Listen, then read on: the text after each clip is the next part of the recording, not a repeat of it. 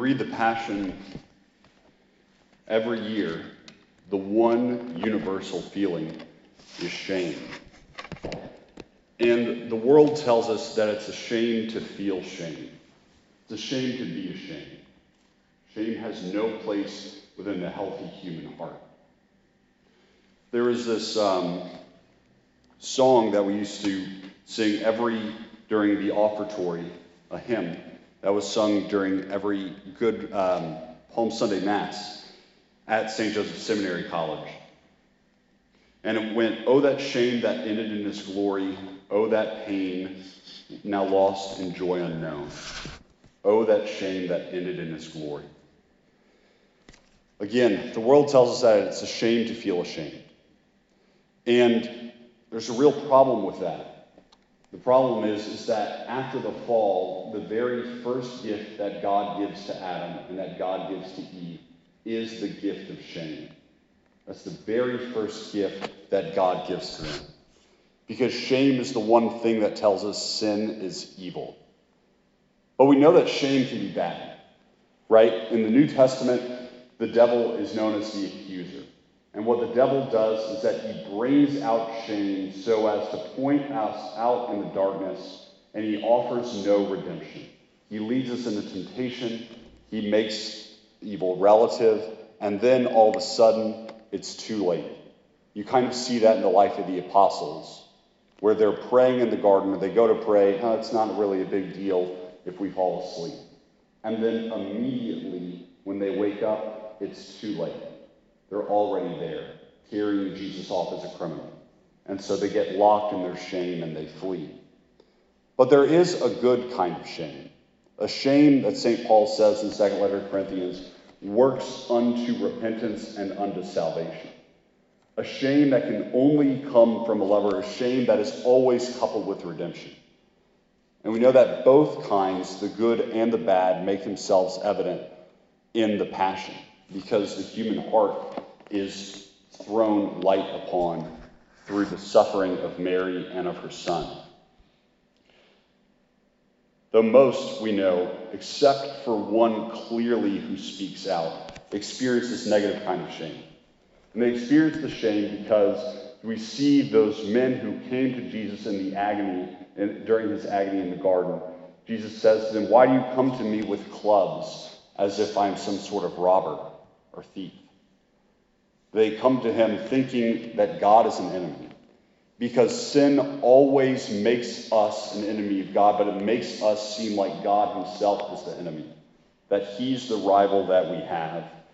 And so whenever the love of God, at least the example of his holiness, is shown upon our life, whenever the crucifix is revealed before us, if we can't handle the shame, if we've never experienced the shame of the lover, which I'll speak about shortly, if we can't handle that shame, then what we do in return is shame the one who causes shame. Where we say it's God who has no business doing this. We see, for instance, how throughout Jesus' passion, he's constantly being tested. If you are the King of the Jews, then come down from the cross. If you're the Son of God, come down from the cross. Let us see, he is calling upon Elijah. Constantly throughout his passion, he is being tested. There's always something that causes some shame in the crowd, and so the crowd responds by shame. But then the crowd today, in relationship to God and his church, will shame the church. If there's something that the church teaches, not because there's anything wrong with what the church says, but because there's something wrong with the way that we handle our own shame, we say what the church says is archaic. What the church says is just wrong, or it has no business saying that. We take the shame that's exposed upon us and we fling it right back. Or we take that shame and we fling it upon the church's ministers, by calling them all kind of, generalizing them and calling them all kind of nasty things. Or we take that shame and we take it and we fling it back onto the church's members, by calling the church's members a bunch of hypocrites for coming into worship every Sunday, although they're sinners. Whenever we can't handle shame, or we feel like that shame is a threat, then we fling it right back onto the one who we see as causing the shame.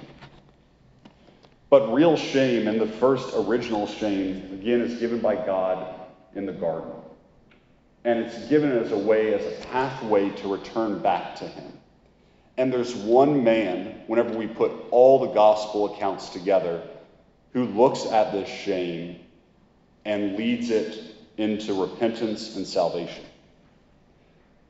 There's something that's very interesting. We read in the Gospel of Mark about the revolutionaries that those who were crucified with him also kept abusing him with the crowd. But then when we read the Gospel of Luke, we see that there's a good thief and a bad thief. And so what does that mean? That means when we put all the gospel accounts together, there's a moment when both of these thieves, these revolutionaries, are jeering at Jesus. That the shame that he causes, now they're throwing back at him. But perhaps in a moment of clarity, the good thief, who we now know as St. Dismas, looks upon Jesus gazing upon his mother and saying to his mother, "Behold your son." And then looks at Jesus, this man who is only a few feet apart from him, looking at John and saying, "Behold your mother." And although they're only a few feet apart, there must be some sort of infinite distance, because he sees an infinite love that he's bestowing upon Mary and John, the apostle. But he knows that by his own shame and by his own sin, there remains an infinite distance. But this shame is only good because it's filled with an utter confidence in Christ's love and his redemption. Because he sees Christ love his mother, because he sees Christ love John the apostle, can he say, "I am justly condemned. But remember me, Lord, when you come into your kingdom. I am justly condemned.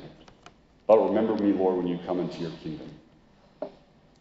The shame of the lover, shame that accompanies the working of the Holy Spirit, will only allow us to have freedom.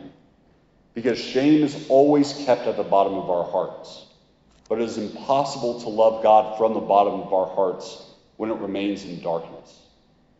And so we're comfortable exposing our shame in the eyes of the beloved, in the eyes of the lover, whenever he gazes upon us and with confidence knows that his mercy and his redemption is greater than any cause of our shame. Any cause of our shame. The good thief Dismas can look upon himself with honesty and clarity and shake hands with his own shame, because he knows that the redemption of Jesus is real because of the love that he shows to his mother and to his beloved apostle John.